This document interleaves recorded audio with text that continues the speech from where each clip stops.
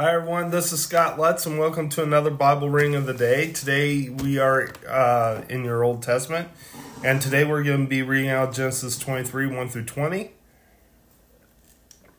Let's go ahead and read the scripture. The death of Sarah. Sarah lived to be 127 years old. She died at Kiriath Arba, that is Hebron, in the land of Canaan, and Abraham went to mourn for Sarah and to weep over her. Then Abraham rose from beside his dead wife and spoke to the Hittites. He said, I am a foreigner and a stranger among you. Sell me some property for a burial site here so I can bury my dead. The Hittites replied to Abraham, Sir, listen to us. You are a mighty prince among us. Bury your dead in the choicest of our tombs. None of us will refuse you his tomb for burying your dead. Then Abraham rose and bowed down before the people of the land, the Hittites. He said to them, If you are willing to let me bury my dead, then listen to me and intercede with Ephron, son of Zohar, on my behalf.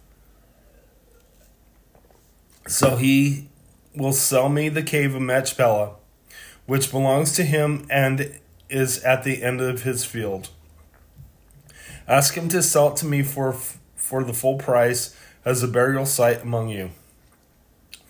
Ephron the Hittite was sitting among the people, and he replied to Abraham in the hearing of all the Hittites who had come to the gate of his city. No, my lord, he said, listen to me. I give you the field, I give you the cave that is in it. I give it to you in the presence of my people. Bury your dead.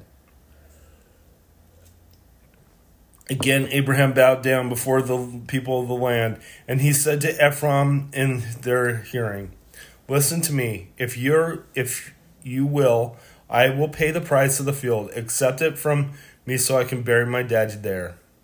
Ephron answered Abraham, Listen to me, my lord. The land is worth 400 shekels of silver. But what is that between you and me? Bury your dead.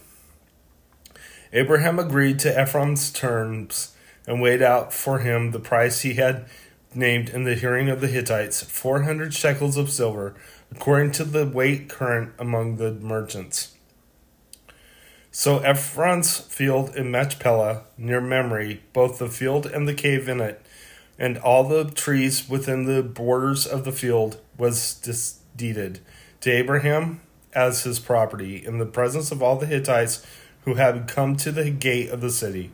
Afterward, Abraham buried his wife Sarah in the cave, in the field of Machpelah near Mamre, which is at Hebron, in the land of Canaan. So the field and the cave in it were deeded to Abraham by the Hittites as a burial site. Let's go ahead and close in prayer. Lord Jesus, I just praise you. I thank you for all things, Lord.